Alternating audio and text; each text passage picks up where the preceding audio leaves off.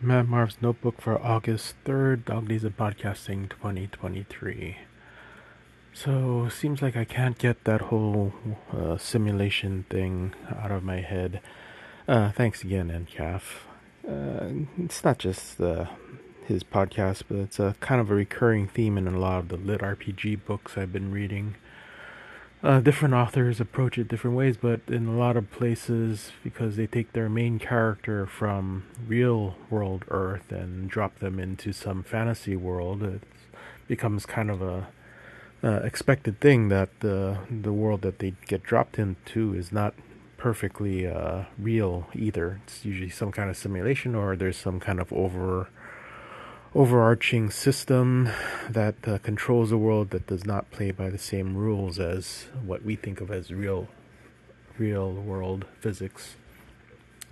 And a lot of the funnier lit RPG books do poke holes in the notions of reality and how the differences between their reality and ours are kind of funny, because it does look like some lazy ass dev rewrote the rules of the world just to fit their particular fancy.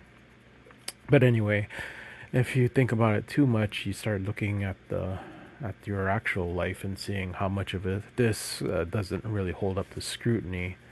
And one of the things that I keep coming back around to, well, it's where I'm not sure where I heard this, but I know I've seen this in some sci-fi.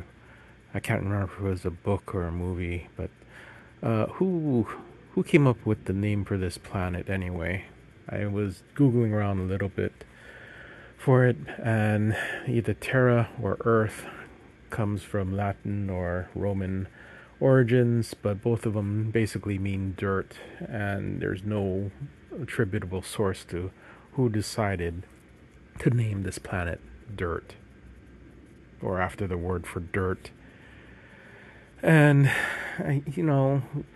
we as a people could have come up, and at any time we could still come up with something better than dirt for naming our home planet.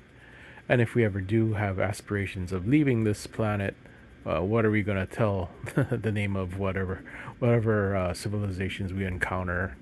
Name for our planet just happens to translate to dirt. Seriously, if this is not proof that we're in a simulation, it's really weak. I don't know whatever is wrong with our collective consciousness. Anyway, that's what I've been thinking about, and I'll talk to you tomorrow.